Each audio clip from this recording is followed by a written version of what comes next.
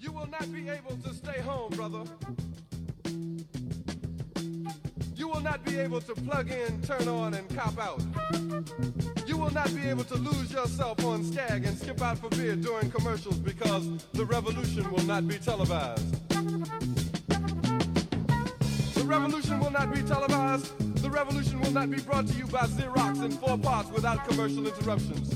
The revolution will not show you pictures of Nixon blowing a bugle and leading a charge by John Mitchell, General Abrams, and Spyro Agnew to eat hog maws confiscated from a Harlem sanctuary. The revolution will not be televised. The revolution will not be brought to you by the Schaefer Award Theater and will not star Natalie Woods and Steve McQueen or Bullwinkle and Julia. The revolution will not give your mouth sex appeal. The revolution will not get rid of the nubs. The revolution will not make you look 5 pounds thinner because the revolution will not be televised, brother. There will be no pictures of you and Willie Mae pushing that shopping cart down the block on the dead run or trying to slide that color TV into a stolen ambulance. NBC will not be able to predict the winner at 8:32 on report from 29 districts. The revolution will not be televised. There will be no pictures of pigs shooting down brothers on the instant replay. There will be no pictures of pigs shooting down brothers on the instant replay. There will be no pictures of Whitney Young being run out of Harlem on a rail with a brand new process. There will be no slow motion or still life of Roy Wilkins strolling through Watts in a red, black, and green liberation jumpsuit that he has been saving for just the proper occasion. Green Acres, Beverly Hillbillies, and Hooterville Junction will no longer be so damn relevant, and women will not care if Dick finally got down with Jane on Search for Tomorrow, because black people will be in the street looking for a brighter day. The revolution will not be televised. There will be no highlights on the 11 o'clock news and no pictures of Harry armed women liberationists and Jackie Onassis blowing her nose. The theme song will not be written by Jim Webb or Francis Scott Keys, nor sung by Glenn Campbell, Tom Jones, Johnny Cash, Engelbert Humperdinck, or The Rare Earth. The revolution will not be televised. The revolution will not be right back after a message about a white tornado, white lightning, or white people. You will not have to worry about a dove in your bedroom, the tiger in your tank, or the giant in your toilet bowl. The revolution will not go better with Coke. The revolution will not fight germs that may cause bad breath. The revolution will put you in the driver's seat. The revolution will not be televised, will not be televised, will not be televised, will not be televised. The revolution will be no rerun, brothers. The revolution will be live.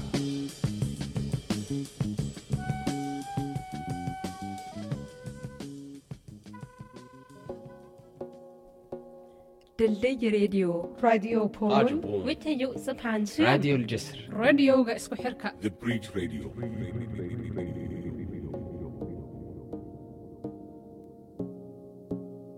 Good morning, everyone.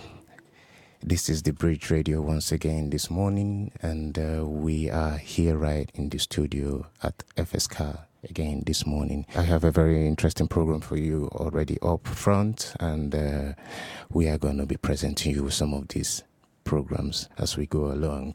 I just have to remind you what we have been trying to talk about in our last programs.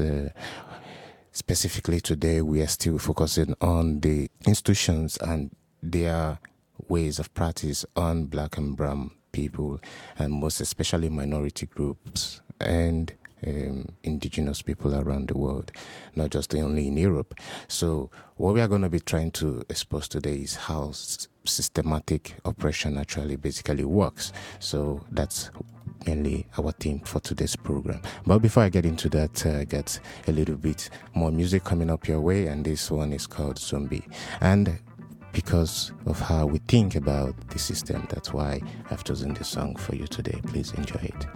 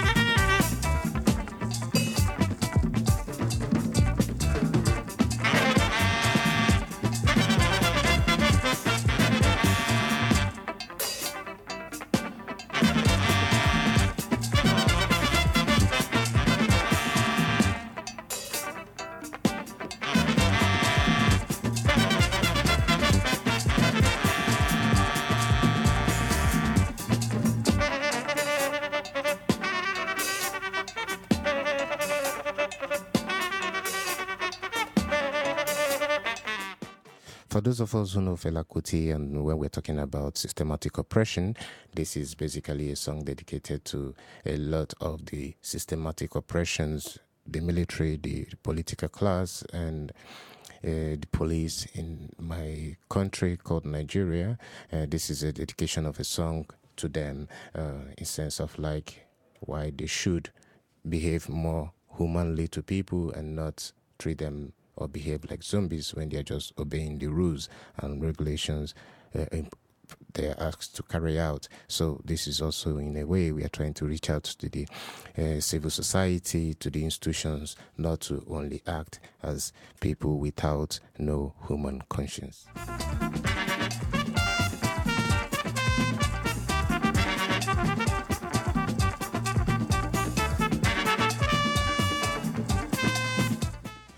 On today's show, I have got a very interesting individual who came into our studio to have a conversation together with us about institutional oppression, mainly here in the West. So what we are going to be talking about, or the voice you're going to be hearing, is from Miss Bwalya Sørensen from Denmark, who is also one of the persons who created the Black Lives Matter in Denmark. So she's going to be talking from that perspective in a while.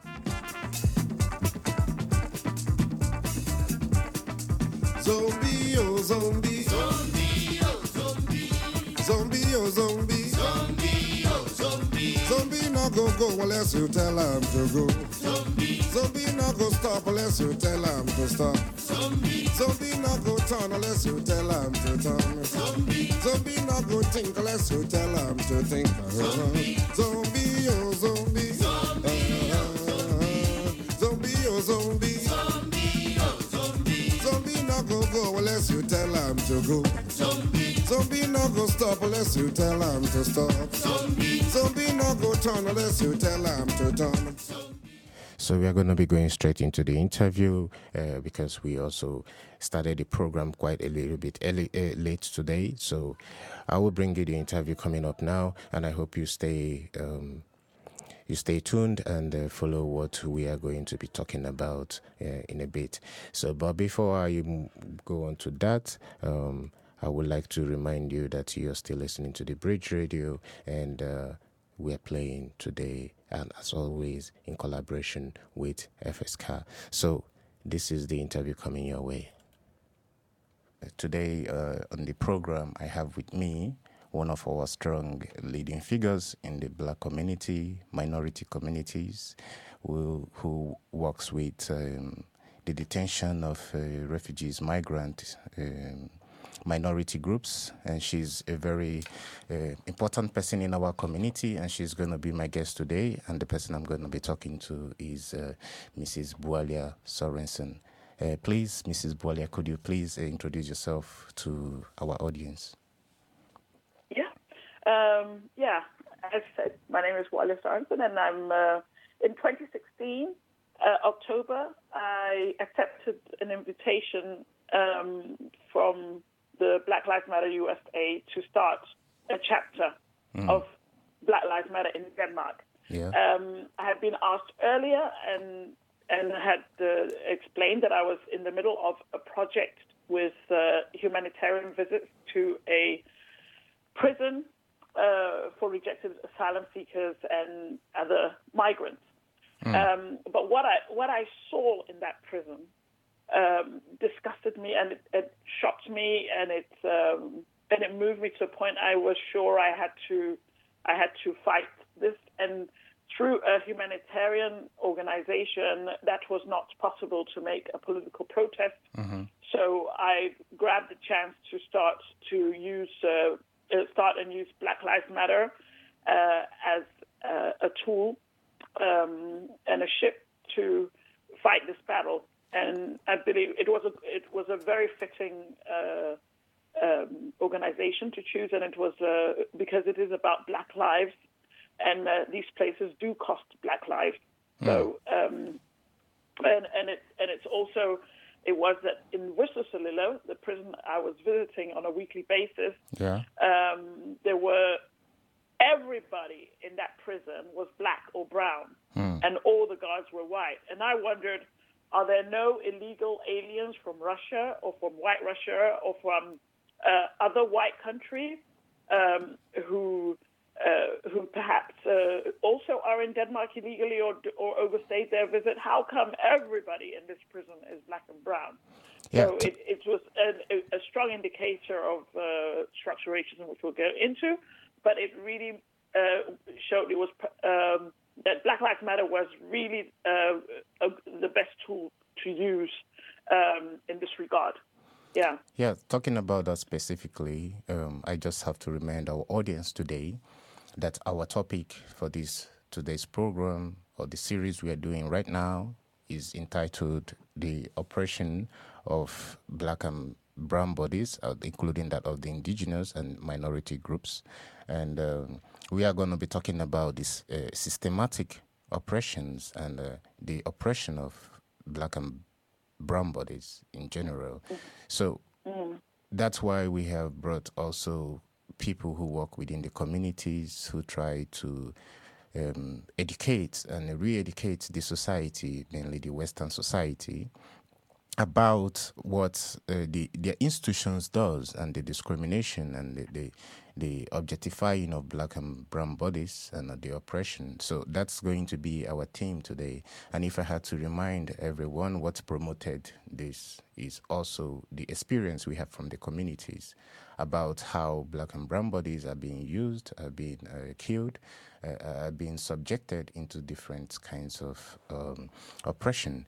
So if I have to go into my main topic today, which is about that oppression, I will have to ask you, could you please explain a little bit what you found in this field, also when you're talking about the prison now, what you thought was shocking or that was disturbing in the sense that it is engineered, it is a mechanism that is also from the system itself that oppresses the black and brown bodies. Why do you think that this was a fight that is dignified that you have to pick up on? Yeah. Well, Denmark, Danish people are a traveling nation. They've always have been, right from the Viking times. They like to travel around the world. So we know our young people are out there with rucksacks on their back, at different borders across the world every single day. Every single day there's somewhere, or every single month there's at borders, Danes approach and ask for entry. Now, when you ask for entry, and the reason why there is a border is for the country to say yes or no. If you do not want a person to come in, you can reject them and say, please go back into the country from where you came from. So if you're in Germany at the Danish border, you'll be asking this. If you're in Zambia trying to cross in from Zimbabwe, you also ask, and they can tell you go back into Zimbabwe. No matter where you come from, we don't accept you if you do not want them. But what was happening here was when people reached the border, instead of turning them back, they were being put into prison and captured, and not just for 1 day or 2 days until they got them a new flight, as is custom all around the world.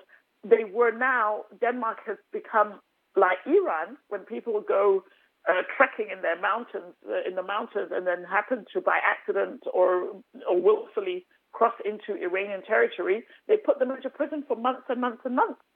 Now, this also happened. This is what the Danes were doing, just pulling young men off trains, and many of them also were perhaps traveling from Germany to Sweden.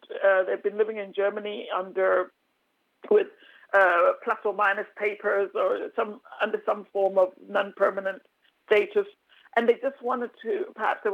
They have family in Norway and Sweden, and if for many years, as we've had the Schengen agreement, they have been able to navigate freely and had not realized at this point that the border now was closed.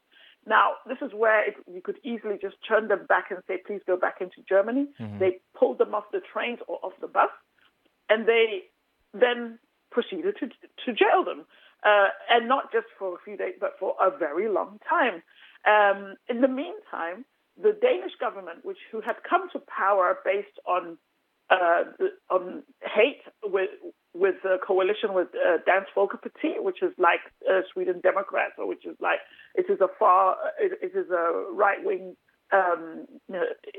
immigration hostile, multicultural hostile party, and they did not have enough votes to be able to create laws and to stay in government. That's why they made a coalition with this party, and they found out that the more hatred you spewed out, the more you got a certain segment of people, the more you scared people. You had to scare people into thinking, because a lot of racism is based on fear. Yeah. Now, if you fear-mongered, and this is what they were doing, like, hey, there are so many immigrants coming into this country, and they are pouring over the border, and there's a refugee crisis.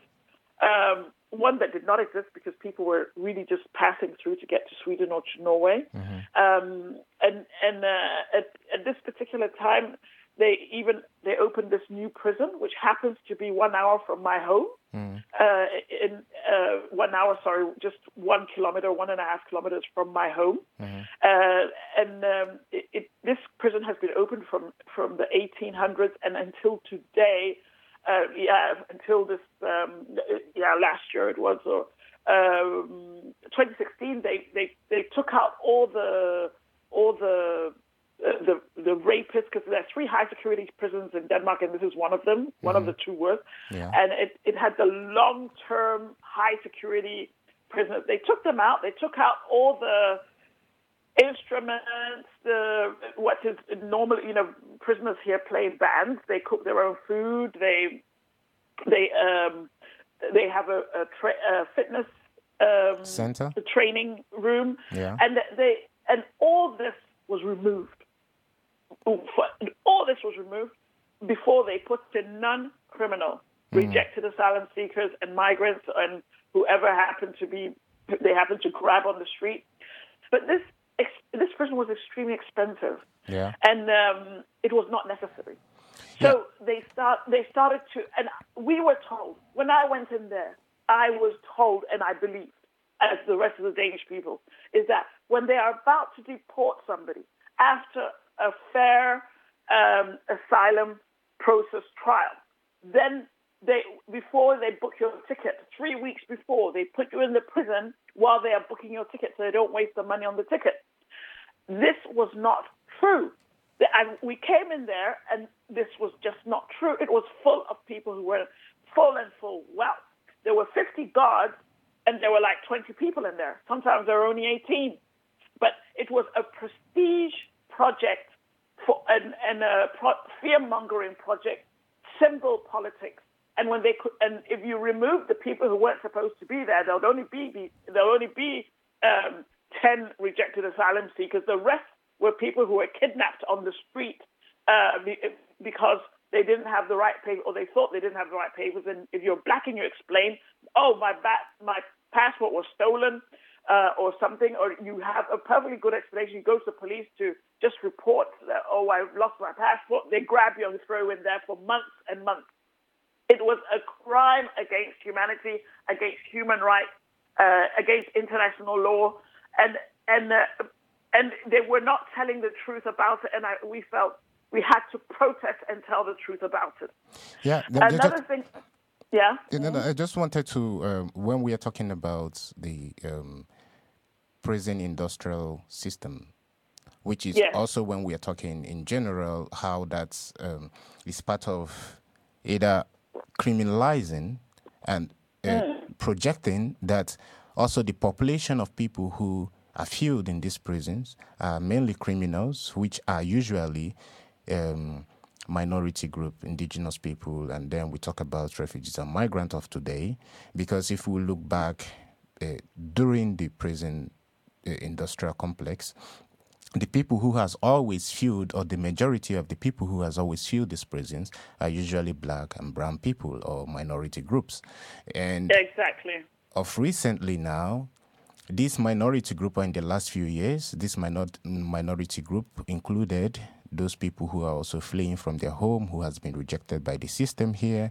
And then there is a system that has been created in order to criminalize these people and also imprison them.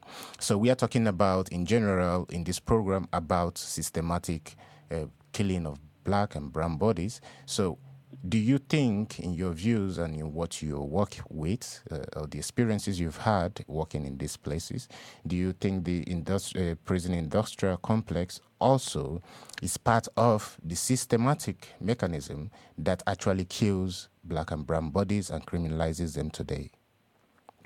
Yeah, I think in Denmark, they desperately try to keep them alive because people dying are a scandal. And the papers have had a big... one of the main papers in Denmark made a huge article about how Black Lives Matter is not necessary in this country, trying to minimize without highlighting why we are here. And while they've been their reporters, I've been feeding their journalists, including some of their reporters, with information, but they just have not told us, or told their editors, or told the public where they got the information. But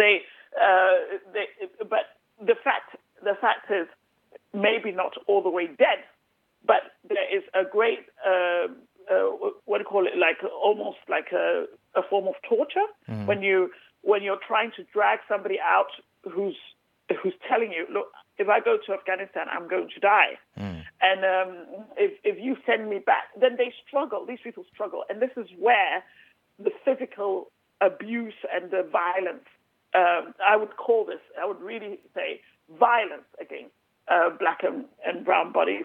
Because what triggered, we've experienced different cases within the prison system. I will get into more of that a little later, because with suicides which are alarmingly high,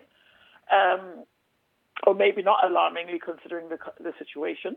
But what it was, there was a person who was about to be deported, and this man struggled to save his life because he knew he would get killed when he arrived in his home country. So a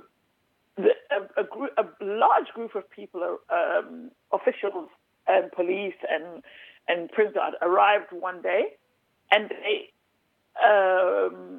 put a needle in his neck with anesthetic to knock him out simply. And what provoked me the most and what traumatized the other inmates was the fact that when there are so many people, they had every reason to be able to pick up this man and share and carry him out in a dignified manner. Yeah. But they dragged his unconscious body across the floor, dragged him. This man had a razor blade, and he bit on the razor blade. He put it in his mouth, and he bit on the razor blade. So he was covered, his whole stomach was covered with blood. His tongue was bleeding.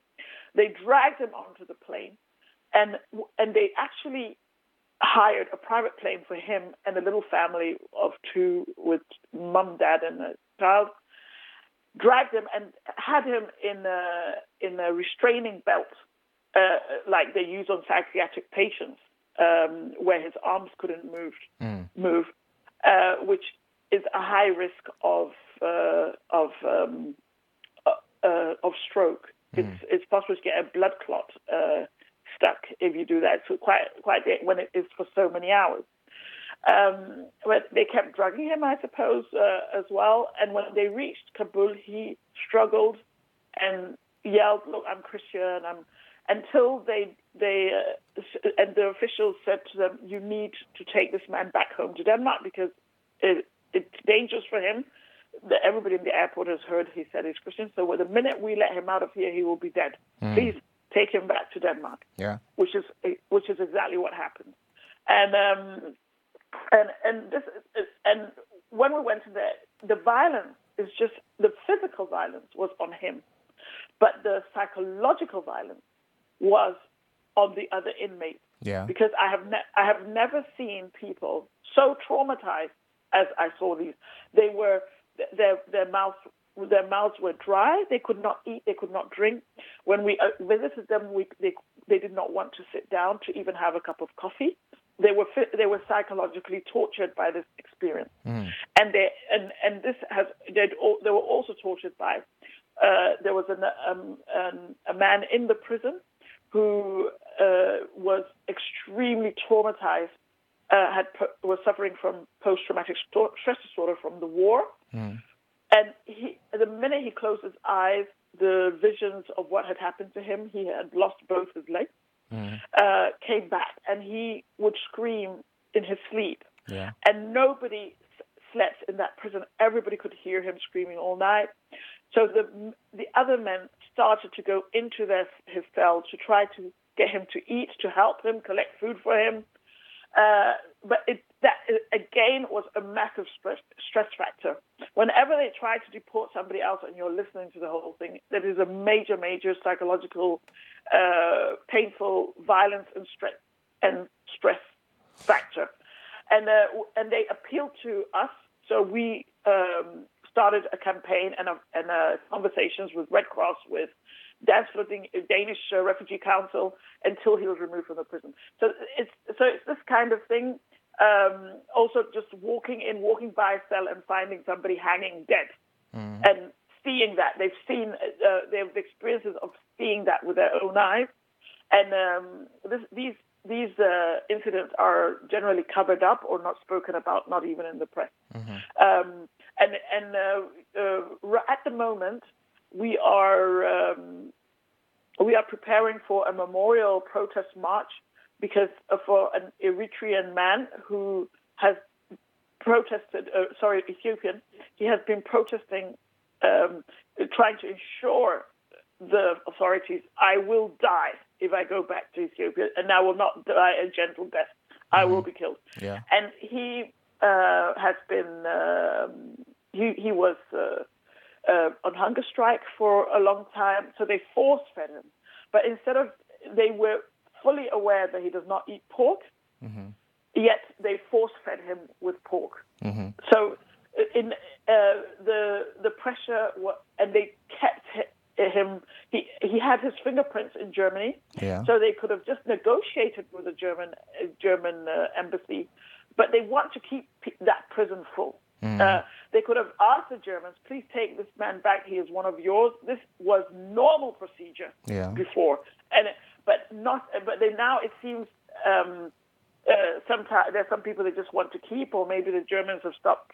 I don't know what went wrong in the system, but they kept this man, and this man has family in Sweden. He's also been an asylum seeker in Sweden. They could have sent him to Germany. They could have sent him to Sweden, but everything was refused, and month after month after month, they kept this man. In the end, he committed suicide. And when we heard about this tragic incident, we started to ask the Ethiopian and the Eritrean community for more information, for his name. Yeah. And they told us, oh, this is within the past 6-8 months. This is the 6th death. And we're talking just Ethiopian and Eritrean.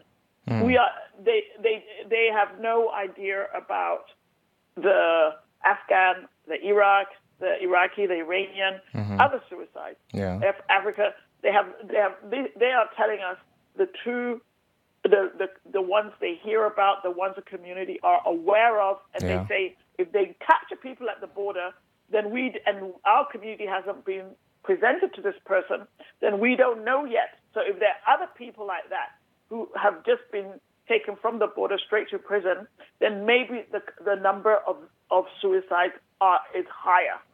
So yes, when you're talking about the deaths and the lives of black and brown bodies, well, there you go. It is a problem. So now, of course, we want our protest to be based on facts. So we are in dialogue with the embassies in Stockholm, the consulate here, to try and find more specific information, even though it is difficult to get information out of them. But we are working hard, and so pictures we are receiving pictures and friends, because there are people who work closely, humanitarian agencies work closely, who did not believe this number. So now people are producing, we've asked the people, they are producing photographs and solid evidence about showing, and with names, who has died in the past, and this is just in the past 8 months. Okay. So, and this is just one nationality. So yes, it is about the lives of black men. One day, when the glory comes, it will be ours. It will be ours. So the voice you were just hearing, or the interview we were hearing, was from Bwalya, and we're still gonna continue. But the song coming your way right now, it's Common and John Lennon, and this features, it's called Glory. And one day, someday, we know we are gonna be at the mountaintop shouting glory for freedom. Hands to the heavens, no man, no weapon formed against, yes, glory is destined. Every day women and men become legends. Sins that go against our skin become blessings. The movement is a rhythm to us. Freedom is like religion to us. Justice is juxtaposition in us. Justice for all just ain't specific enough. One son died, the spirit is revisiting us. True and living in us. Resistance is us. That's why Rosa sat on the bus. That's why we walk through Ferguson with our hands up. When it go down, we woman and man up. They say stay down, and we stand up. Shots, we on the ground, the camera panned up. King pointed to the mountaintop, and we ran up. One day, when the glory comes, it will be ours. It will be ours. Oh, glory, glory, glory. Oh, glory, glory. Now the war is not over. Victory isn't won, but we'll fight on to the finish. And then when it's all done, we'll cry glory. Oh, glory.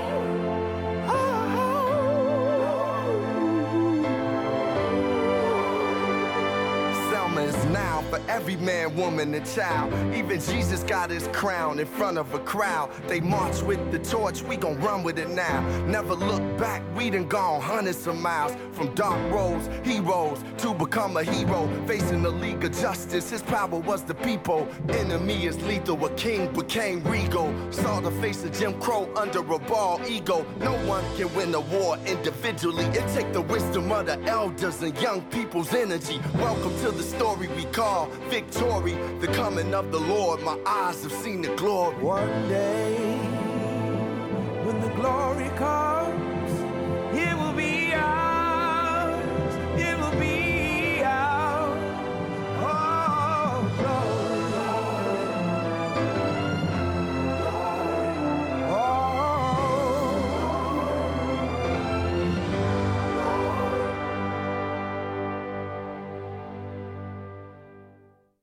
So that was the music, Glory, and we are going to be continuing with the interview, and I hope you're still enjoying this program as much as it's going on live in our studio this morning. And we are going to use this opportunity to also give a shout out to all our friends and colleagues who has also tried to make this program possible on the background. And we want to say specifically thank you to Katrina for her help in contributing to this program, and we are also going to be playing a song dedicated to her later on in the program.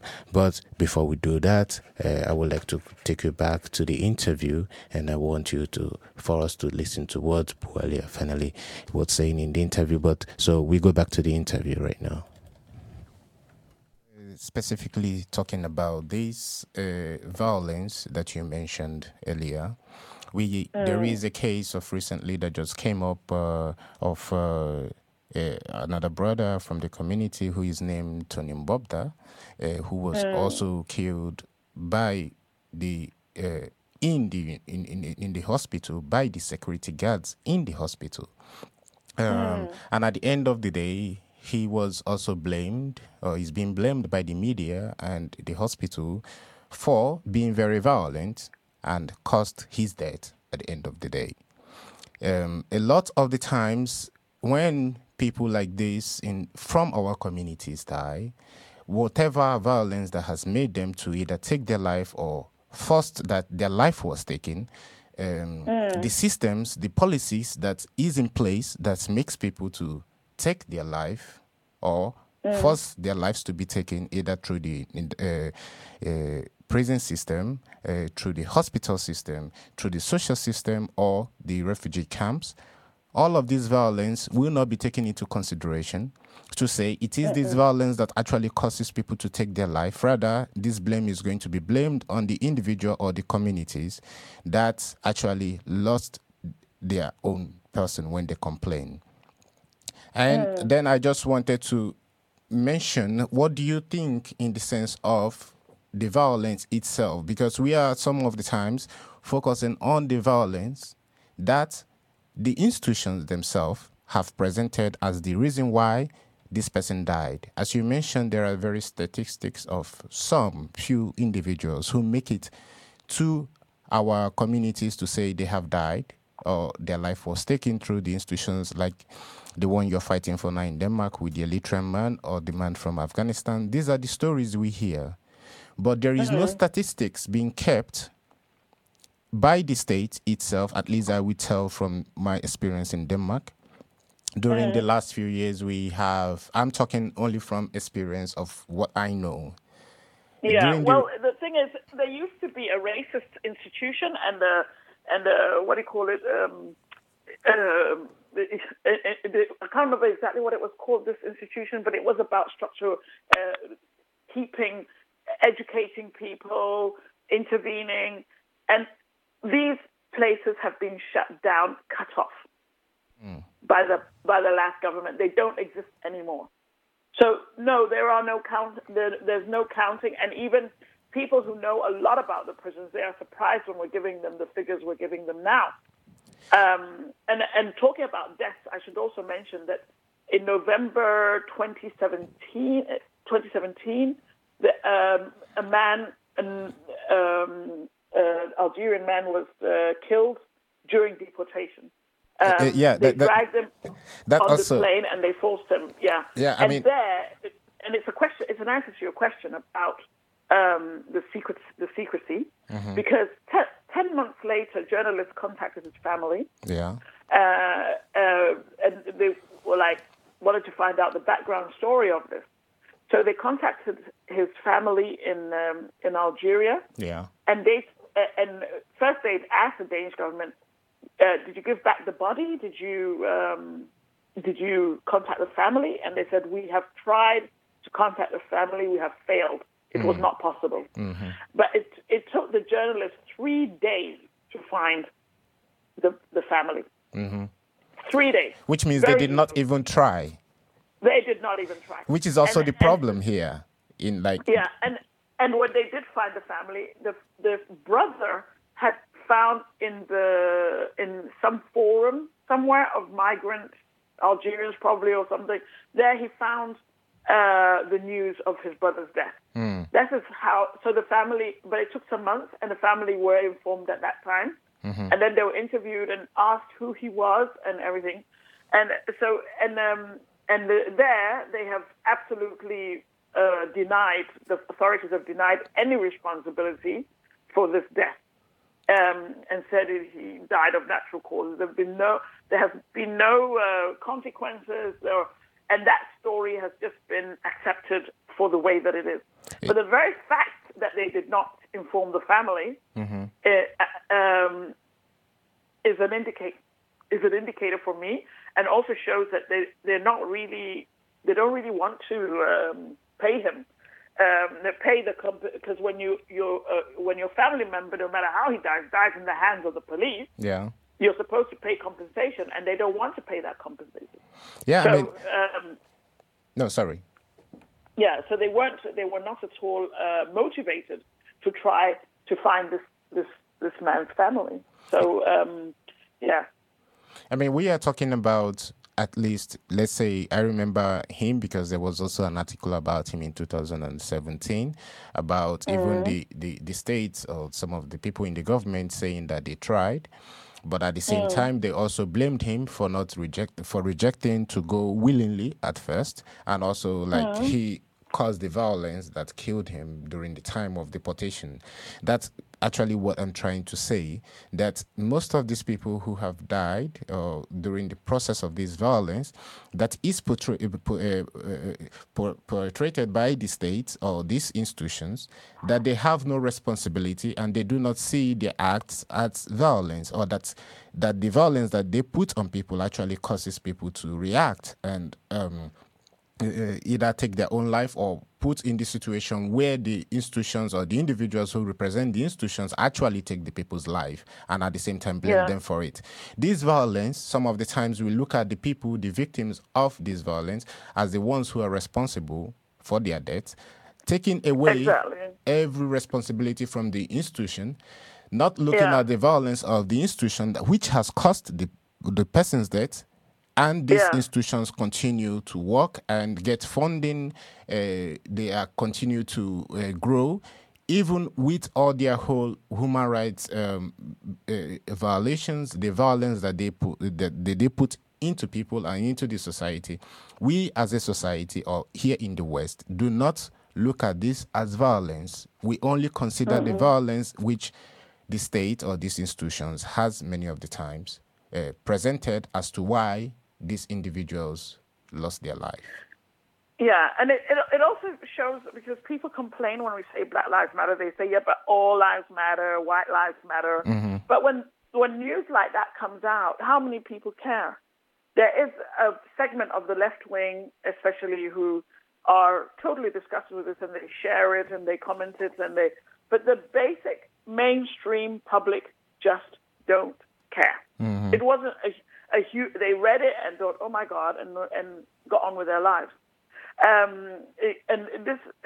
This is again about how precious is the life of who died. Was it a blonde girl in Morocco who's been murdered, where the whole country stops and oh my God, or is it a migrant dying on the plane? This is the difference of standards that you lay on human lives, where human lives are equal. They're equal to each other in this way. And now that you got into the subject of the police exonerating themselves and so on, another leg of our struggle in Black Lives Matter has been how until 2016, 2017, the police used to have a habit. I'll call it a hobby, where they would, for entertainment, go and harass and arrest black migrants. They would, and I've experienced that when I've been talking to black migrants and they see a policeman, they start to run away. And I got annoyed and said, "Why are you running?" And the police aren't dangerous in this country. But I got wiser. They educated me about their reality.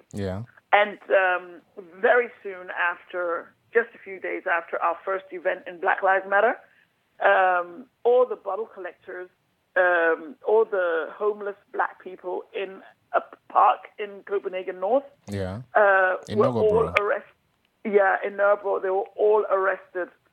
They were there together because these are generally, they're not, a lot of homelessness in this country is due to drug addiction and alcohol abuse, which is not a problem these men have at all. So other homeless people find it, even some of the white homeless people, they find it a safe space to lie among them and lie together with them.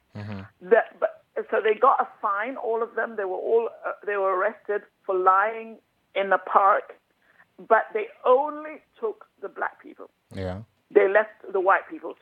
But then they charged them for lying in the park. You're not allowed to lie in the park. So this Black Lives Matter challenged loudly and went to the prison and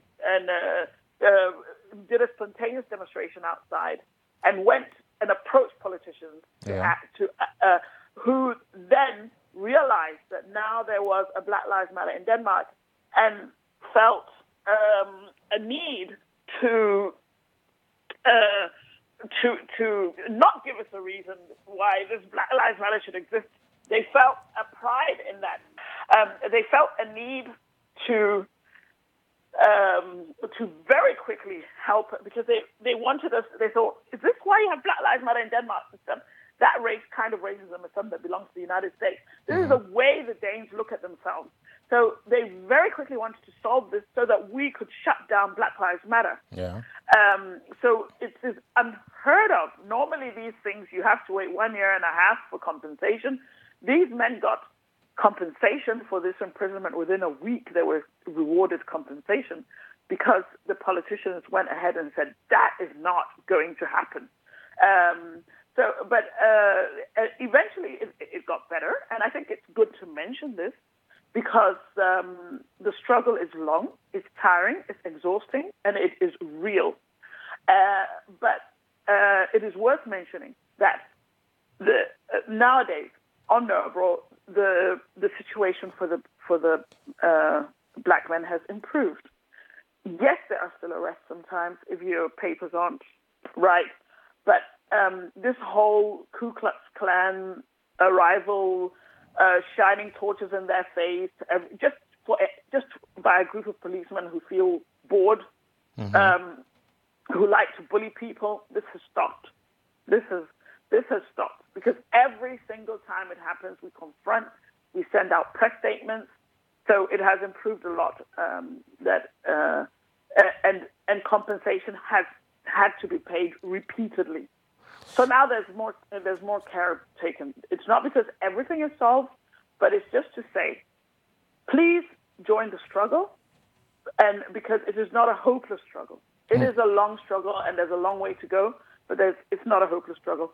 And it is important also for me to say that with Lysalilla, the very prison which ignited the creation of the establishment of Black Lives Matter in Denmark, that prison is closed. Because it was always in the paper. And nowhere did anybody admit that it was us in the background, pulling the strings, feeding the press. No credit was given. But the biggest credit for us is that prison is closed. Yeah, okay. So now we have Ellebæk, and Ellebæk where people are still dying. So our struggle continues. But when you're struggling for something that has no results, that is also exhausting. This is why I feel it's very important to tell people that, yes, we are moving things. Yes, we are getting results. Yes, there are some things which are changing, even though there's still a long way to go.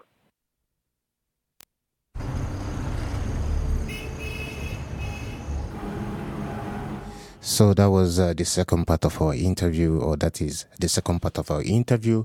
We still have quite a lot coming up in the program for you. We're just 1 hour more to the program, so you're still stuck with me for 1 hour, and while you get to listen to all of this about systematic oppression, about how to be a better ally, how to treat the society much better. You're stuck with me on that. And right now we are going to be going to this song that was dedicated to us by one of our colleagues, Katrina, who is a very prominent member also in our radio. So I just want to use this opportunity to send a shout out to her and friends and families also in Copenhagen. So here comes a song, and it's called I Owe You Nothing.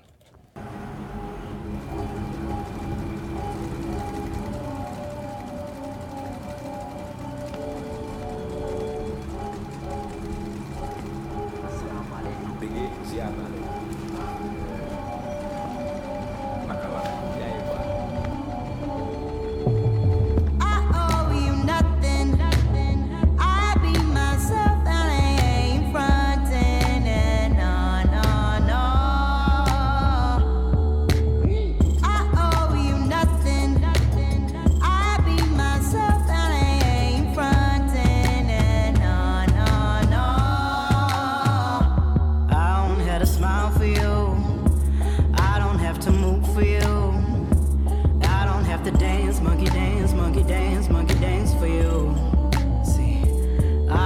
help you understand. I don't need no helping hand. No, see, these aren't tears. This is the ocean. These aren't fears. This is devotion. I owe you nothing. I be myself and I ain't frontin'. And no, no, no. I owe you nothing. I be myself and I ain't frontin'. And no, no, no. I don't have to walk for you. I don't have to talk to you. See, I'm not on display, never was, never will, ever be for you. I won't help you understand. I don't need no helping hand. No, see, these aren't tears. This is the ocean. These aren't fears. This is devotion. Why you always have to try me? You're thinking I'm gonna follow blindly. Why you always have to try me? You think that I'm gonna follow blindly. Say, oh, let me down easy. Baby, let me down easy. Let me down easy. I owe you nothing. I be myself and I ain't frontin'. And no, no, no. I owe you nothing. I be myself and I ain't frontin'. And no, no, no, no, no. I owe you nothing. I be myself and I ain't frontin'. And no, no, no. I owe you nothing. I be myself and I ain't frontin'. And no, no, no.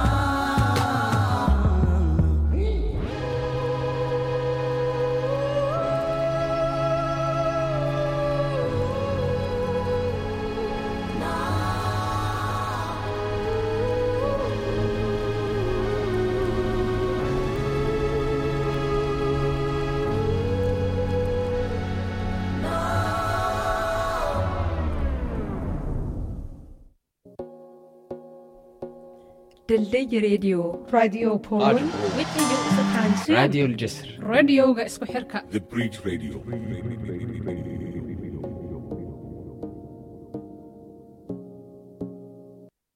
Some of the times people ask, and I think maybe also I have to ask you at some point, like, what keeps you going? Because people sometimes do ask me, like, yeah, with the whole oppression and the way the system works, it's going to be very difficult to change. There's no willingness to change it, not only from the politicians, also from the European public, that the structures the way it is, actually they like it the way it is. And there's not going to be a lot of change. And I say to them, well, in some cases, in this case, we know, or I, as an individual, know that what I am more or like fighting in the system is a lost battle. But I have to also have the hope and look at the small positivities that happen in every day on people's life. It could just be about a kid smiling. Referring specifically to like the detention center in Shismark or other detention centers like Kasogo or Elebek that you mentioned.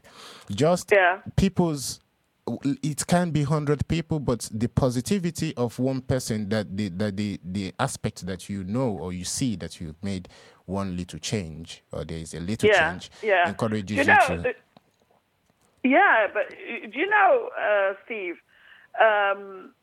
a mosquito can keep you awake all night. Mm-hmm. You know that? Yeah. One little mosquito, and you could be lying there in a very expensive hotel suite, but you can't sleep because this mosquito in your ear, and you can't relax, you can't sleep.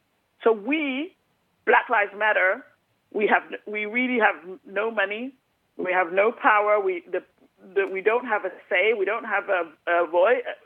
Thank you very much for inviting us and giving us a voice today. We appreciate every single time somebody passes the mic, but we intend to be the mosquito in the room. And you can't really see us, but we are there, and we are the whole, because we keep on this prison was a subject that was appearing everywhere. Everywhere it was appearing. And in the end, especially because they didn't know where the noise was coming from, if they knew it was black people, they would have never closed that prison. But eventually, they closed it. Closed it because it was becoming a political scandal, which was unnecessary.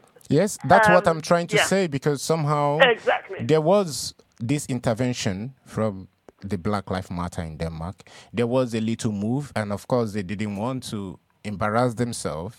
And then they said, okay, we close Visit Lille. And just to mention how our fight is almost endless, then we take this as one positive thing. Okay, finally they close Visit Lille, which is very good for the community, at least that people are not in the same conditions for being criminalized for just either coming into the country, as they say, illegally, or don't have the necessary papers to be there. But in the other hand, we also see that they created another system. Even though they closed Visit Lille, which was a long fight, in order for them to recognize that this is inhumane and it is violent to put people in this place, we, like you say, the Black Lives Matter had to go behind the scenes to pull the strings, to educate these politicians, to educate the public, to say this is inhumane. Even at that, they were not given any credit. There was nobody making mentions of their names. I'm very sure that there is a politician or whatsoever now who somehow takes the credit for closing down Visit Lille. Yeah. But and nobody really does. Yeah. But at the same time, they have created other spaces like Ellebeg. They have created Chasmark. Yeah, Ellebeg was still there. And the thing is, Steve, I need to correct you on this one. They never closed it because it was inhumane. Mm-hmm. They never closed it because it was cruel. Mm-hmm. They closed it because there was too much noise. Of course it is because it's inhumane. Mm-hmm. But the press had plenty. We made sure the press had plenty of things to write all the time. Yeah. There was out there. There was a new article all the time. There was too much noise. Mm. And too much noise is not good for politics in a democracy. Yeah. So they closed it down to create peace, so that there's not too much bad talk and negative talking. That's why they closed it down for their own benefit. Mm. But this is, and not because they thought, okay, we better be a little bit more kind. Otherwise, they would also have closed Ellebeg.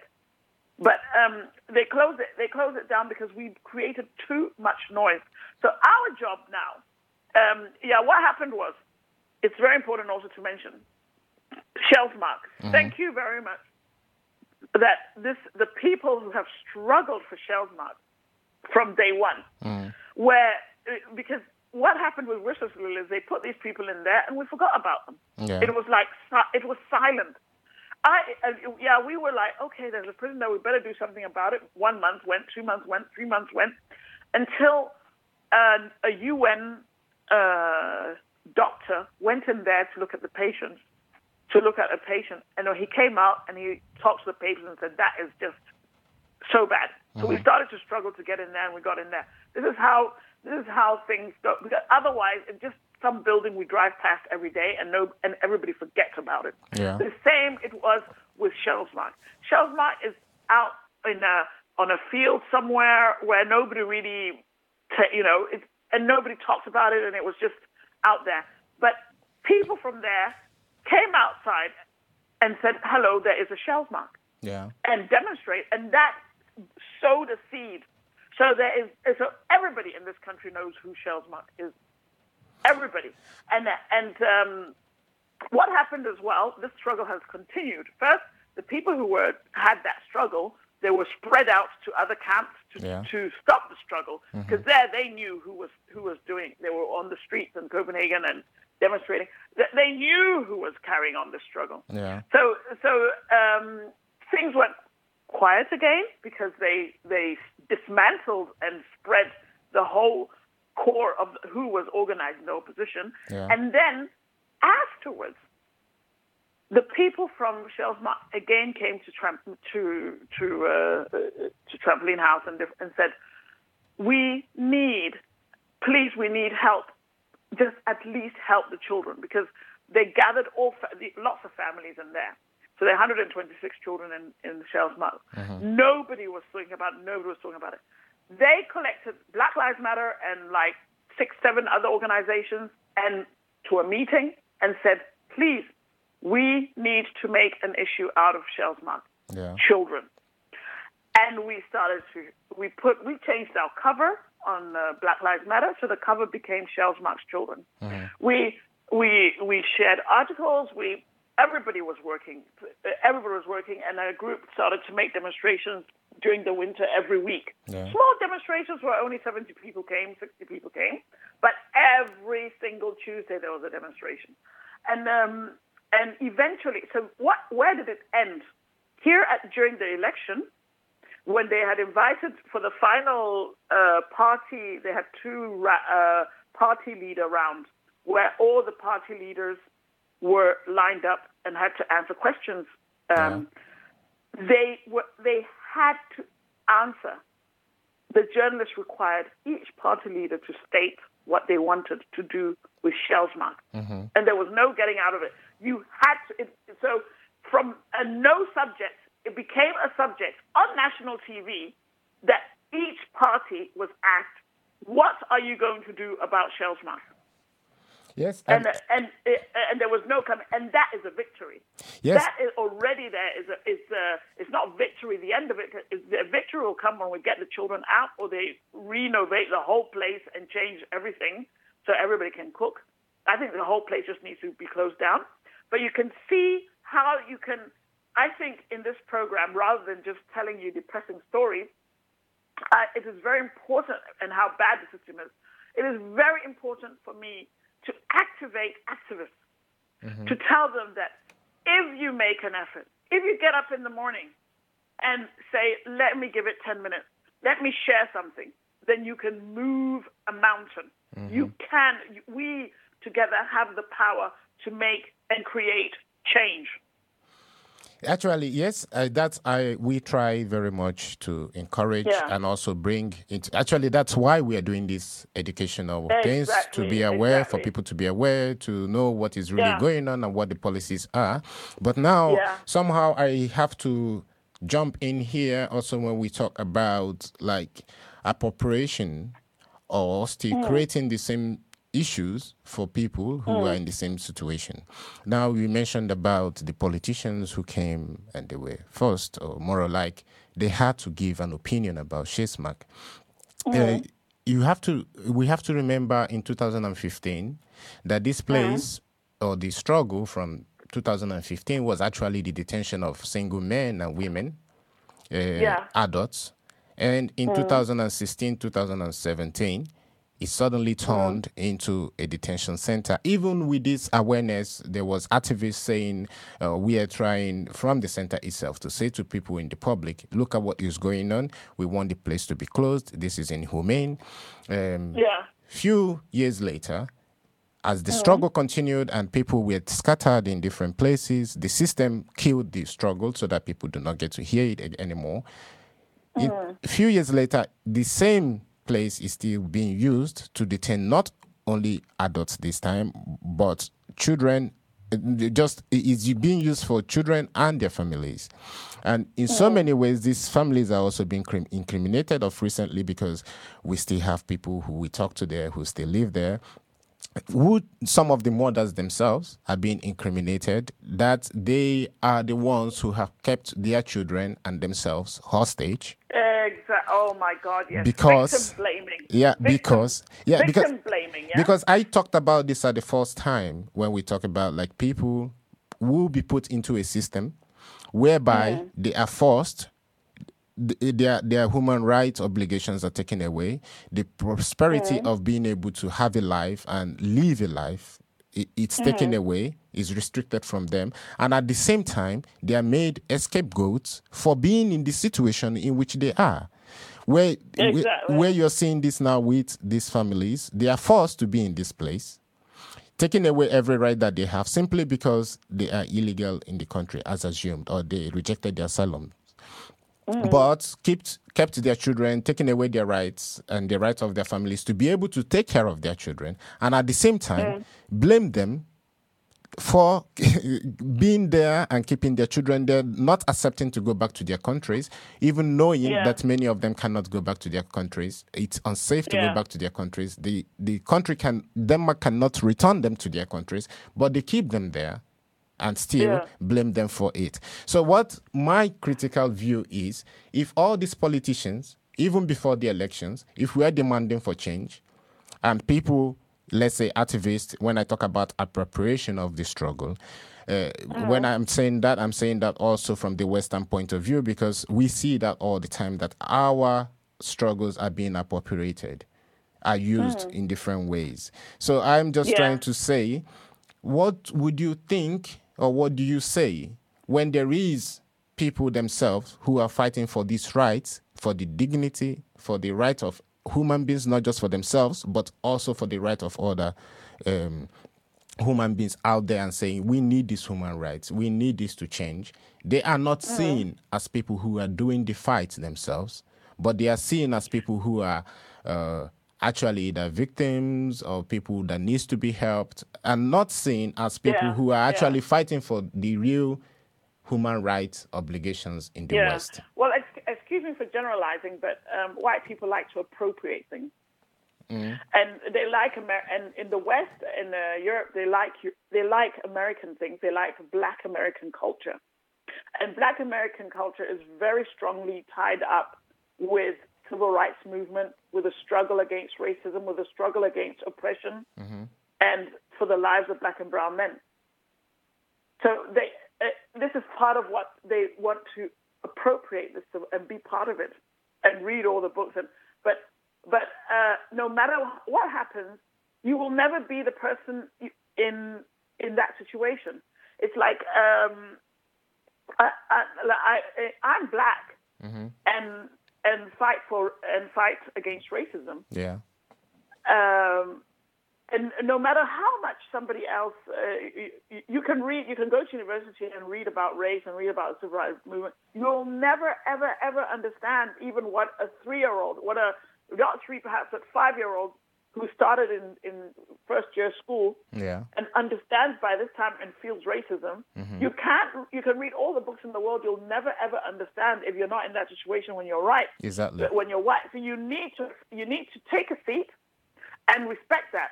And when you see yourself as I'm the expert, and you push, which is a lot of that is happening in Denmark, and you push yourself to the forefront, ignoring and not listening and not passing the mic to the people who are affected by the struggle, then that is a major problem. And as I say, I often say, so we have lots of demonstrations here.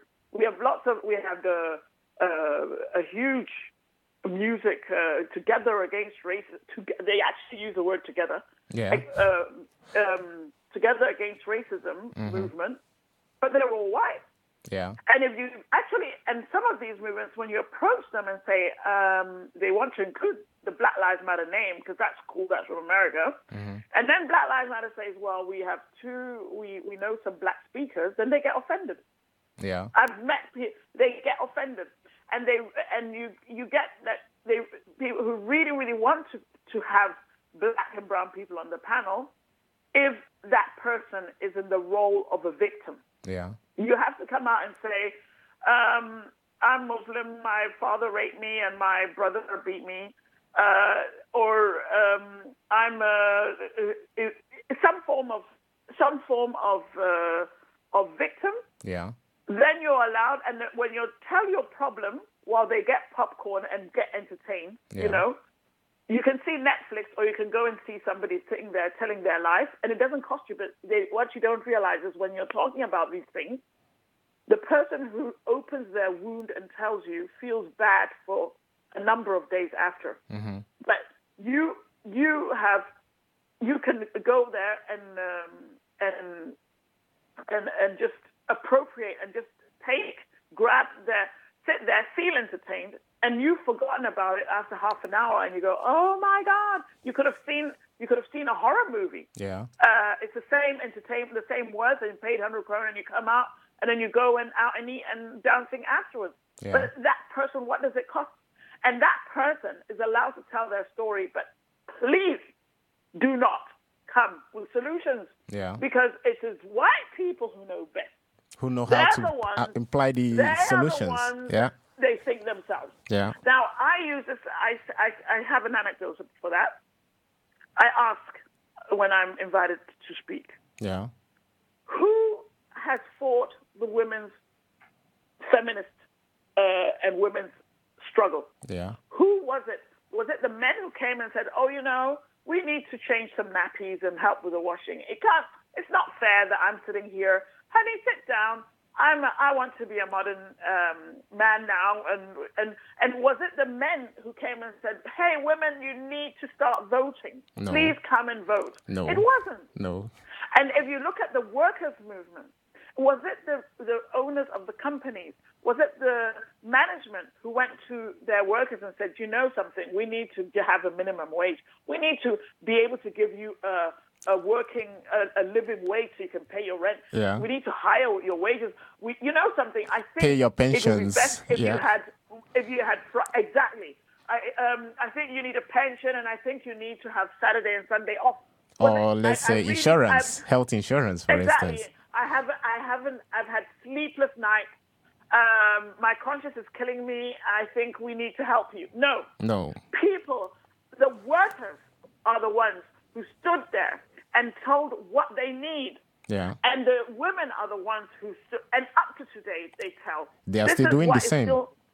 This is what is still missing. Yeah. And things that men would not even have thought of, and if it wasn't for them. And actually, the whole feminist movement would look completely different if it was led and made up of men. Of course. So why is it that the white left wing think that they can ask black and brown people to take a back seat and think they are the ones who will lead the anti-racist movement? Yeah.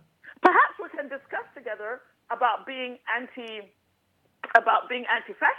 Yeah. Maybe we can. But as far as anti-racism is concerned, I won't say please sit down. Yeah, sit down and be humble. Mm-hmm. But I will say stand up, but be humble. Mm-hmm. And stand behind and ask. Which is why when I'm working, I am not a prisoner. I'm not a refugee in a prison camp. Yeah. So when I make decisions in my struggle that concern these people, I ask them. And if I can't even get in the prison, I find a prison, somebody who is visiting the prison, I find a way to get a message inside. Mm-hmm. So if there's anything where I can involve their decisions, and it's difficult in there, but with refugees, with asylum seekers, they are much more accessible. Yeah. So you ask, and you also, when you're going to have a demonstration or something, you ask, they can speak. Mm-hmm. You don't have to have and why should I get the boss of Red Cross and of Danish Refugee Council who they can write a letter tonight and it will be in the national paper debate column tomorrow. Yeah. If they have an opinion, they get with a click. They have the microphone. They go on TV. They can talk to the president, to the prime minister. Why should I give them the microphone and not give it to people who are not being heard, who are actually being concerned and touched?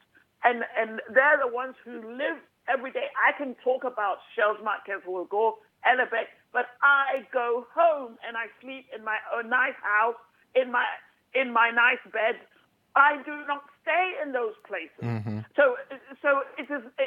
I need to take. This is a comparison. I need to take this struggle with respect. Yeah. With respect for the people who are under, and to listen to them and be humble in their presence, because they are the experts in this subject. I have never spent a night in these places. Mm-hmm. So I should be humble and sit down. And it is the same thing. If there's anything that people, the white left wing, want to appropriate, is the racist struggle without even knowing. And in the way what it's about, in the same breath that they are appropriating it, they are also. Actually, if you make a whole march, everybody's white, and you've got a big racism, stop racism sign at the bottom, but there's nobody black and brown. You haven't even invited. You haven't made an effort to go and say, please come and join us. Yeah. Then that whole march is supremacist. Yeah. So sit down, and it's you might as well be Pegida or somebody else, because Pegida has no space for black and brown people, and neither do you. You are the same, and they like to, and this whole thing of we are good people, while you're excluding black and brown people for having a voice, that is racism. دلي راديو بول ويتيو سبانسي راديو الجسر راديو اسكو حركة The Breach Radio.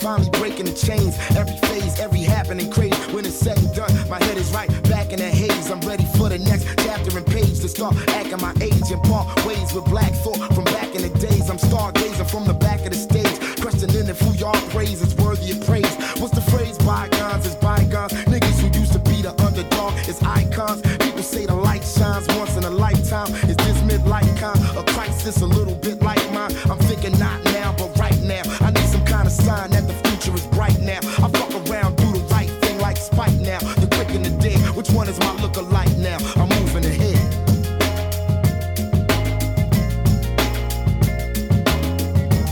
Everything's changing around me, and I wanna change too. It's one thing I know, it ain't cool being no fool. I feel different today, I don't know what else to say, but I'ma get my shit together. It's now or never.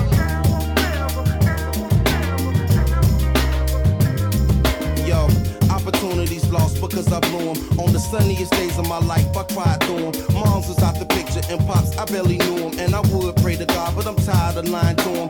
Tired of trying to run from the things inside of us. Got a lot of fam and a lot of admirers who tell me that I should aspire to be changed. But when I think of changing, it's like, why even try this shit? My mind hazy and my thoughts, they get distorted. I know my good and bad deeds both get recorded. You do right so your soul can last, but my role was cast before I even auditioned for it. So I don't really see it into my vice. It's just false reformation, no end to my strife. Feel the evil overpowering. You can go ahead, throw the towel in, cause nigga, that's the end of the fight. When you can only see the tunnel at the end of the lights. Lights out, party over, it's the end of your life. And I'm out. Everything's changing around me, and I wanna change. The song you're listening to is called The Roots, or is brought to you from The Roots, and it's called Now or Never. And now I'm trying to use this opportunity to remind everyone that change is not something that we can wait for. We either make that change now or never, because it's definitely going to be too late before we make the changes around us. So, but we're still in the studio, and we're still going to continue with the interviews or with the talk with Bwalya Sørensen, and we would encourage you very much to listen to the very last part of it, because it's also very interesting, confronting, and a learning process for every one of us. And I think that is something we all need to listen to or hear or learn, despite how difficult it is to be able to know what to change. It's good to listen and know what is wrong in our society. I'm trying to get rid of these ghosts that's cursing me. I feel a change is an absolute certainty, cause what's going on is a state of emergency. Everything's changing around me, and I wanna change too. It's one thing I know,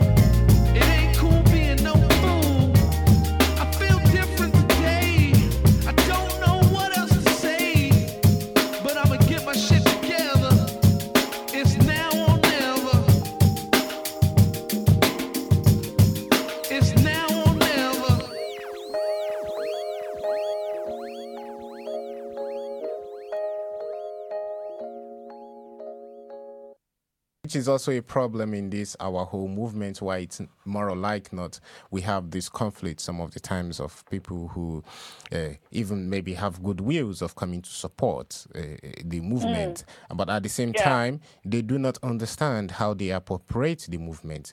They need to be at the forefront of the movement. They need to be seen that they are supporting the black community or the minority communities. They have to be the ones leading it. And when we say to them, no, you cannot come into the movement, let's say at the end or at the middle, and then become the leader of it, while there has been people who leave this situation, who have been fighting for this situation before either you were even born or even before you even, there's not a possibility that you are the ones suddenly who are fighting for their rights now.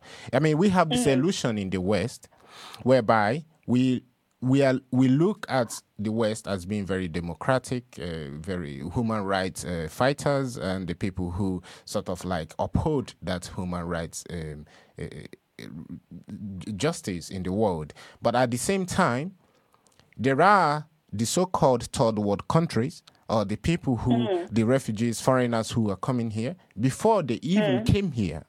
What has made them to flee from their countries is demanding the social justice, is demanding democracy in their countries.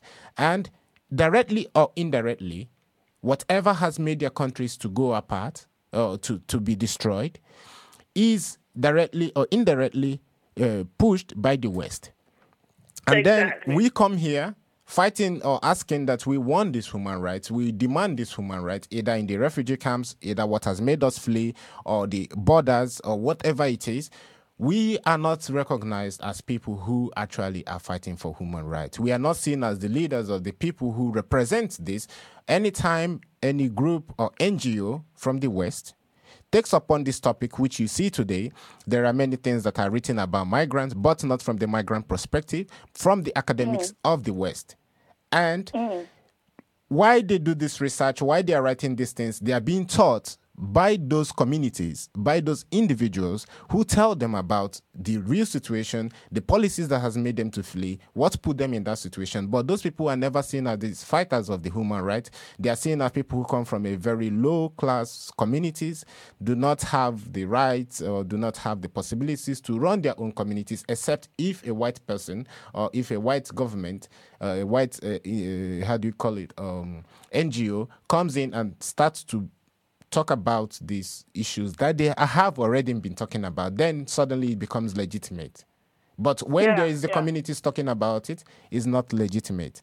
So I'm just trying to talk into what you've been talking about before, about representation, about acknowledgement and inclusion of the people, the communities that are affected, that are fighting these things, this injustice, to be seen as the people in the forefront. And for the people who sort of support that, who are not included, who have the privilege of this West, who embody that privilege, who benefit from that privilege every day, they cannot at the same time be seen as people who are fighting for human rights, because these their privileges, the privileges that they enjoy is actually some of the things that actually oppresses the communities, in the other hand, where they say they are trying to fight for. So it's really wrong to assume that.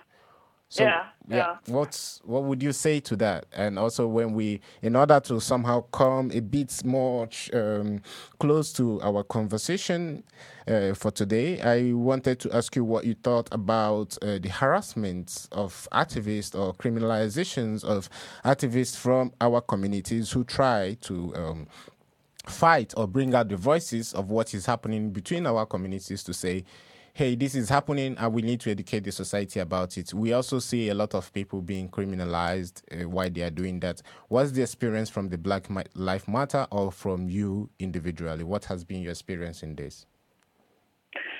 Oh, not easy at all. Generally, of course, we enjoy to a certain extent freedom of speech. I can write whatever I want on Facebook and criticize what I want on Facebook generally. Yeah. Or when I'm giving a speech, I criticize white people in front of white people. Yeah. And I actually come home and sleep. Without being in prison, I acknowledge that, and it's part of the system we have built in Denmark, in this that has been built, but which I appreciate and God. Yeah. But I have been punished by the system. I have been punished by structural racism. Yeah. What happened? There's a man called Rasmus Paludan. Yeah, who is running for who ran for the elections this time, yeah? He ran for the elections, and he has been running a YouTube channel and walking on the street, protesting. I knew him in an earlier context when he was part of Pegida, yeah, which they changed the name to For Freedom, where they marched every first Saturday asking for a Muslim-free or Denmark, or perhaps even like just a white Denmark. And I met him through when we were doing we were in opposition, in demonstrations in opposition to this. Mm-hmm. Now, he is extremely, what do you call it? In Danish, you call it opmærksomhedsdyrker. He's an attention seeker. Yeah. He's psychopathically attention seeker.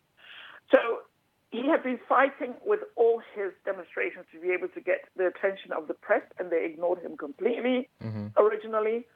And then a few times I've happened to come into the press, and in last year there was a statue of a black Danish Caribbean from the old Danish islands. Yeah. A black woman who had made the first worker union rebellion in Denmark, because at that time it was Danish territory. Mm-hmm. And it's important to say that because many white men, and in all the books it claims they're white men, but no, she was the first. Yeah. Her and 3 other women, and they made a protest, and a friend of mine made two women. They made the statue. The exhibition, yeah, I remember that. Yeah, called "I Am Queen Mary." Yeah. Now, we thought it was elitist. It was only elite people from the university who knew about this. So we made a march and sent a press statement. Yeah. And there are many things the press ignores, or they don't ignore it, but they don't tell anybody that it was us. But this time they were very willing to tell everybody that it was us, and they came and followed us with papers.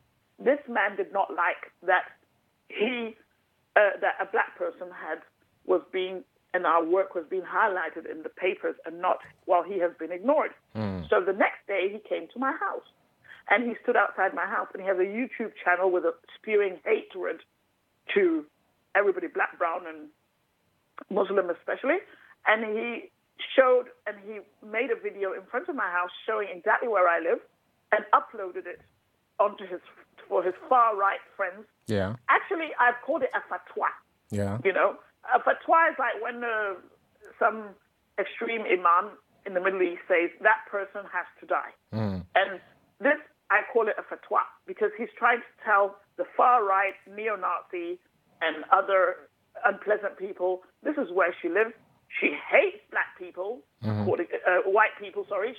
He claims, even though my roomie was blonde with blue eyes, and all my neighbors are white, but he says everybody who lives here and so on. And this is where up until then, I should tell you, there had already been posters when he decided to form a party called Stram Kurs.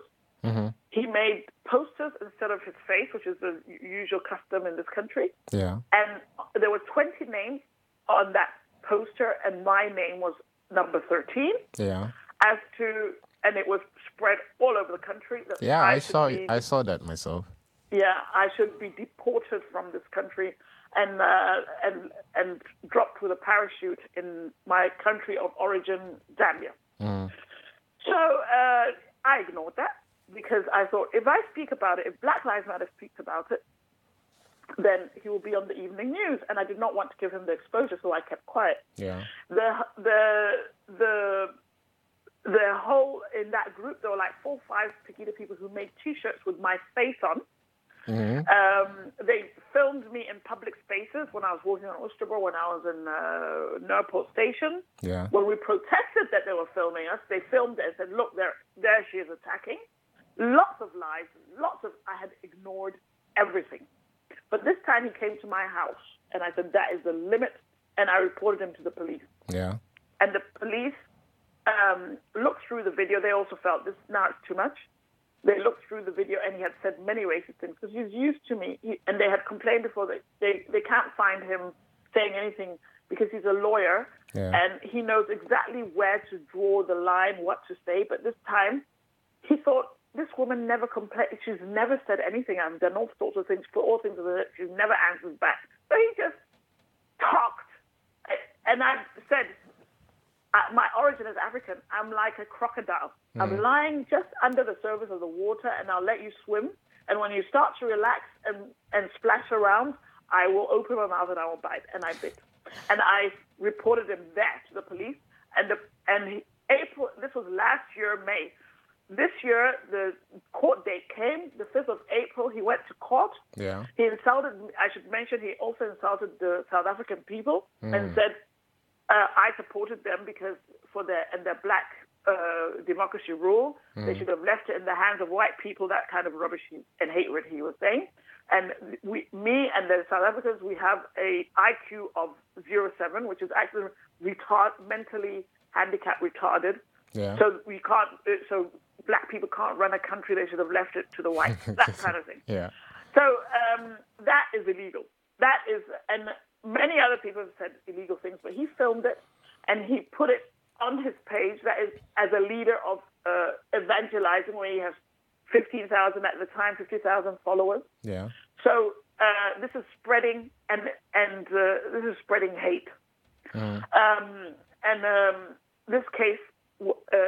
He got convicted 2 weeks, suspended. Of course, he doesn't have to go to jail, but if he does anything he gets probation within a year, he has to go. And within that now there's a law in Denmark, because the way things work in Denmark, if you get convicted for all kinds of things, unless you're dangerous, they don't lock you up immediately. They contacted you maybe 2 months later when there's space in the prison and say, now it's your turn. And then you go there and you do your time. Yeah. It might sound strange in other countries, but this is the way it works in Denmark. Now, what happened there was, so for this reason, there've been laws in place that if you harass a person who is I took them. I did not do a vigilante go and revenge myself. I went through the system legally and went through the police, and I went to a court of law. Yeah. And a Danish judge said, you are guilty to this man. Yeah. Within hours, he was on my phone harassing me. He came to my house and filmed again, insulting me again. And that is illegal. That should be jailing. Yeah. This area's police arrested this. He said that is illegal. He knows it's illegal. He brought people in from weekend when they had weekend off. Yeah. He tried to make an effort, but as always happens, as we always hear, there is some neo-Nazi inspired person. Yeah. In the system, higher up in the system. And I will freely say a racist who allows this man to do whatever he wants. Yeah, and if somebody lower down tries to stop it, which is structural racism, and nobody else of the white people around him protests, or her, whoever it is, they just let it happen. They don't protest. They don't open their mouth. So he did a demonstration here, except, yes, there are two parties, one called Alternative, where one of our brothers, a black brother, mixed brother, I phoned him. I happened to have his phone number and said, this is happening to me. And he asked the Justice Minister, why are you letting this happen? Why are you allowing the police? Because this man has insulted so many people. He goes around burning Korans. he goes to what he calls ghetto areas, where lots of Muslims and Middle Eastern and other ethnic minorities live, and he with 2-3 friends, and he kicks the Quran, he burns the Quran, and when he acts like that and insults, calls every Muslim gay, even though he himself is I believe, I don't know, I won't say too much. He hasn't said it out loud himself, and this, of course, means there are a lot of people trying to hurt him. So he has constantly people guarding him to protect his freedom of speech and his political opinion. Which is the police? So the police, he told the police, I am going to Bwalya's house, the leader of Black Lives Matter, to protest, to make a demonstration, and they let him. They didn't only let him, they came and guarded him.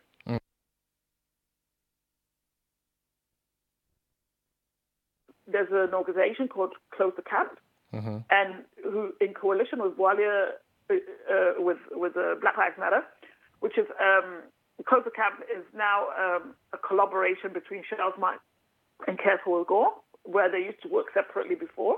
Some good activists who know a group of activists who really, really know how to work with minorities in a respectful and considerate way without appropriating it. Yes, it can be done. There are people I would doing say really not work. all. There are some who also appropriating the struggle. But that's for another day. Absolutely, 100%. But very rarely you find people who listen. And these people, I almost got a little bit impatient because they will do nothing without, whatever I ask them, whatever conversation, they'll say, we have to ask the people in Castle Go and in Shellsmark. They will never make a decision without them. Yeah. They ask them, and they're the ones who decided they wanted Black Lives Matter. Shellsmark wanted people, the refugees decided, told them, we want to do it with Black Lives Matter, and we want Black Lives Matter to speak. It was their wish. Yeah. So this people, it is rare to find, and when somebody does the right thing, I want to mention there are somebody else. Sure, Whereas sure. everybody else is doing, there are other groups, and they are just doing a whole white thing. Yeah. There's also a new Eritrean lady who's also, but just to mention this, Eritrean sister who has started together with Push, and she does nothing without, she goes to each family in Shellsmark and asks one at a time, what can we do for you? She doesn't make it just blanket decisions and does, no. She asks, so she does not take over their struggle. She gives them the mic, and she just is behind collecting, pushing, and for what they want. Yeah. And so it's very rare, so I appreciate it so much when I meet people who, and it's interesting, why didn't they think of, hey, let's call Bwalya? They never thought of it. It was the refugees themselves who said, please go and get Black Lives Matter. We want them to be part of our thing. So anyway, but I had a speech for it was a 2-hour demonstration. When we reached Dronning Louise's bridge, the bridge just before when you're entering Nørrebro. Yeah. We stopped there, and there were 2,000 people on the bridge. And I gave a speech. I knew I was going to give a speech on that day, and I told the police, I am afraid something will have to go wrong this day. I have police. I cannot get police protection. No. I cannot get a restraining order on these people threatening me, but they have given me an alarm. I gave a speech. It went well. I was nervous on my way home because I had spoken publicly, and he does not like that I get that much attention. I went to bed and feel, okay, it went well. 2 a.m., I heard a big crash on my window. And I used my alarm, and the police came very quickly. And my front door was vandalized, and this is a scare tactic. This thing has happened a few times. Yeah. I don't know what triggered him the next time when he did another demonstration again. I can't remember what. It was something I spoke somewhere or something. Whenever I speak somewhere, then somebody comes and smashes my window. So yesterday I was on a debate panel, and the whole place was sold out. You couldn't get a ticket there. It was free tickets, but you had to book a ticket. Yeah. There were people lining up outside. It was impossible to get in. It was by Redox, a left-wing, very good debate panel. Yeah. And I did not sleep all night. And my roomie, we have not slept until 5 a.m. because we were expecting somebody to attack. Yeah. So this is my life. This is the cost of the harassment, the persecution. What happened? Rasmus Paludan, he came here. He did that one demonstration.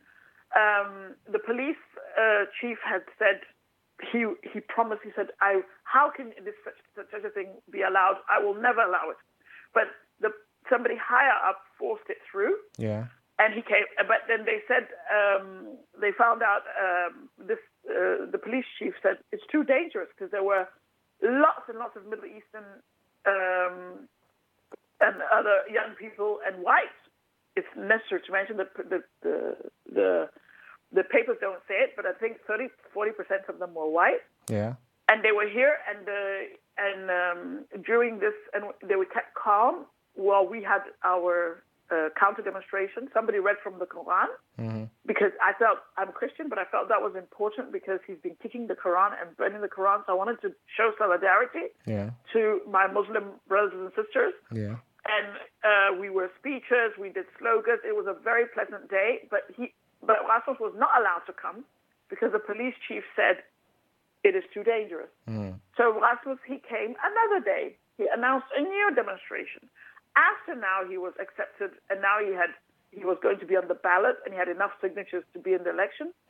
So I thought now he has the signatures he needs, and the police said to me, he doesn't care now, he won't be coming back. But he came back, and he did another demonstration.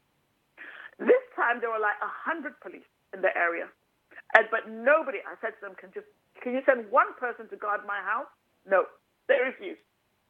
And this time, I said, "I'm going to do a counter demonstration," and the police said, "No, you can't." And the whole point has been freedom of speech for Rasmus Paludan. He has to have the right to, and you can't stop him speaking. Now I was asking for a legal demonstration, and I was refused. And I said, "Yeah, but I live here." No, and I said, "Okay, fine. I will cancel that demonstration. But I'm telling you now, I'm having a private party in my own garden, in my own area." No, you cannot. You have to stay in your house that whole time. So you cannot tell me to do that. My friends can be. I had to have this argument and said, "No, we have forbidden it." I was in tears. I called Member of Parliament, and I couldn't even speak. I was so upset. And he made 2 phone calls. The policeman came back, the leader of the whole circus. He came back and he said, "Okay, you're allowed. You can have your demonstration because it is illegal to stop me having a demonstration. Yeah. I don't have to ask permission to have a demonstration. I can just inform you that. By the way, I need to tell you I am going to have a demonstration, and my demonstration actually was just about keeping the boys calm because last time when they left here." Went to about half a kilometer down the road. They caused a riot. When we all left, the young boys left. They I don't know what went wrong. What happened? Who provoked? What happened? But there was tear gas. There was burning, and this meant people reacted all around the country, and they gave this racist Rasmus Paludan. They gave him enough votes to get into the parliament. So not to get in, but to get onto the ballot. Yeah, onto the list. So when we're also talking about, not to cut you short, but when we are also, because we are coming to the end of the talk, just to emphasize to our listeners, when we're also talking about like freedom of speech or the freedom to be able to express, and how also, let's say, people like, when we mention minorities, Black Lives Matter, or other organizations in Denmark or around Europe that are actually fighting in order to stop all this sort of harassment or all this sort of hatred that is being portrayed in the society, we also see a systematic reaction that enables those individuals to continue to perpetrate those communities and vandalize them. So that's also why, just to highlight that this is a systematic thing that is happening within the communities, whereby the people who have the right to speak, or who decide what is human right and what is not, or what is free speech and what is not, who is free speech entitled to and who is not, we only see that this freedom of speech, freedom of expression is mainly for those people who are mainly dominantly white. If you're insulting Muslims, then you can say whatever you want. Then as long as you do that. But there's a synagogue, a Jewish synagogue in the middle of the city. Mm-hmm. If you just take a picture, if you're walking too slowly in front, the police will attack you. If you take a picture or do something, just a little funny move, the police will. And I mean, people have been thrown to the ground. White and black people have thrown to. They don't even, before they ask you nicely, they throw you. You answer while they're lying on top of you. This is how they react. So if I said tomorrow I'm going to burn the Jewish holy book, the Talmud, and have a demonstration in front of the synagogue, will they let me? Nobody's going to let you do that. Yeah, no. And when he came here, he's had a fight with a politician on TV and called her a Nazi, even though she's a wonderful woman. I asked the police when they came here, I said, are you going to let him demonstrate in front of her house? And they said, no. So is that freedom of speech? Or is that racist? It's valid for some people and not for others. And I should tell you as well that this thing, when Rasmus Feiner has been to my house to demonstrate, I can tell you that everybody, the whole left wing, everybody in the left was represented on my parking lot. Everybody came. I got the news in the night, and he was going to come at 2:00. By that time, a whole double-decker bus came from Nuremberg. A whole cavalcade of cars came from. This is what we need to do more of. And that's the good news. The bad news is the press was here. TV2 was here. They refused to tell the story. Yeah. They just said he's in Albertslund and near Black Lives Matter. They just said a little sentence somewhere down. They did not. And TV2, they said near this woman. They said the woman. What woman? No name, nothing. Why is he there? Why aren't you telling that my house is being vandalized? Yeah. Quiet. Not silencing. This is structural racism. I had to write readers' letters until a communist small paper published my complaints. This is when, after 3 days, then Berlingske did a huge, and I came on the front page. Otherwise, the journalists, there were some journalists who talked to me on my parking lot, but their editors, they put the story in the rubbish. They didn't even want to talk about it. All they wanted to talk about was the brown boys who had burnt something. The next time Rasmus came back and there was no burning, they didn't even mention that something had happened in Albertslund at all. That's also why I was talking about like the appropriations of like what is violent in our society and who portrays the violence, and when it's who that is actually dominated in the media or in the political discussion. When it's done by the people who embodies the system itself, or who has the privilege in the system, nobody does criticize that. It's really been amazing to be in this discussion with you, Mrs. Bwalya Sørensen, and we really Mrs. Miss, I'm not married anymore. Oh, okay. Miss. I'm sorry to say that. Miss Bwalya Sørensen, I mean, we appreciate what you do. We appreciate the fight you put up in our communities, and we need more people like you to keep on fighting for us.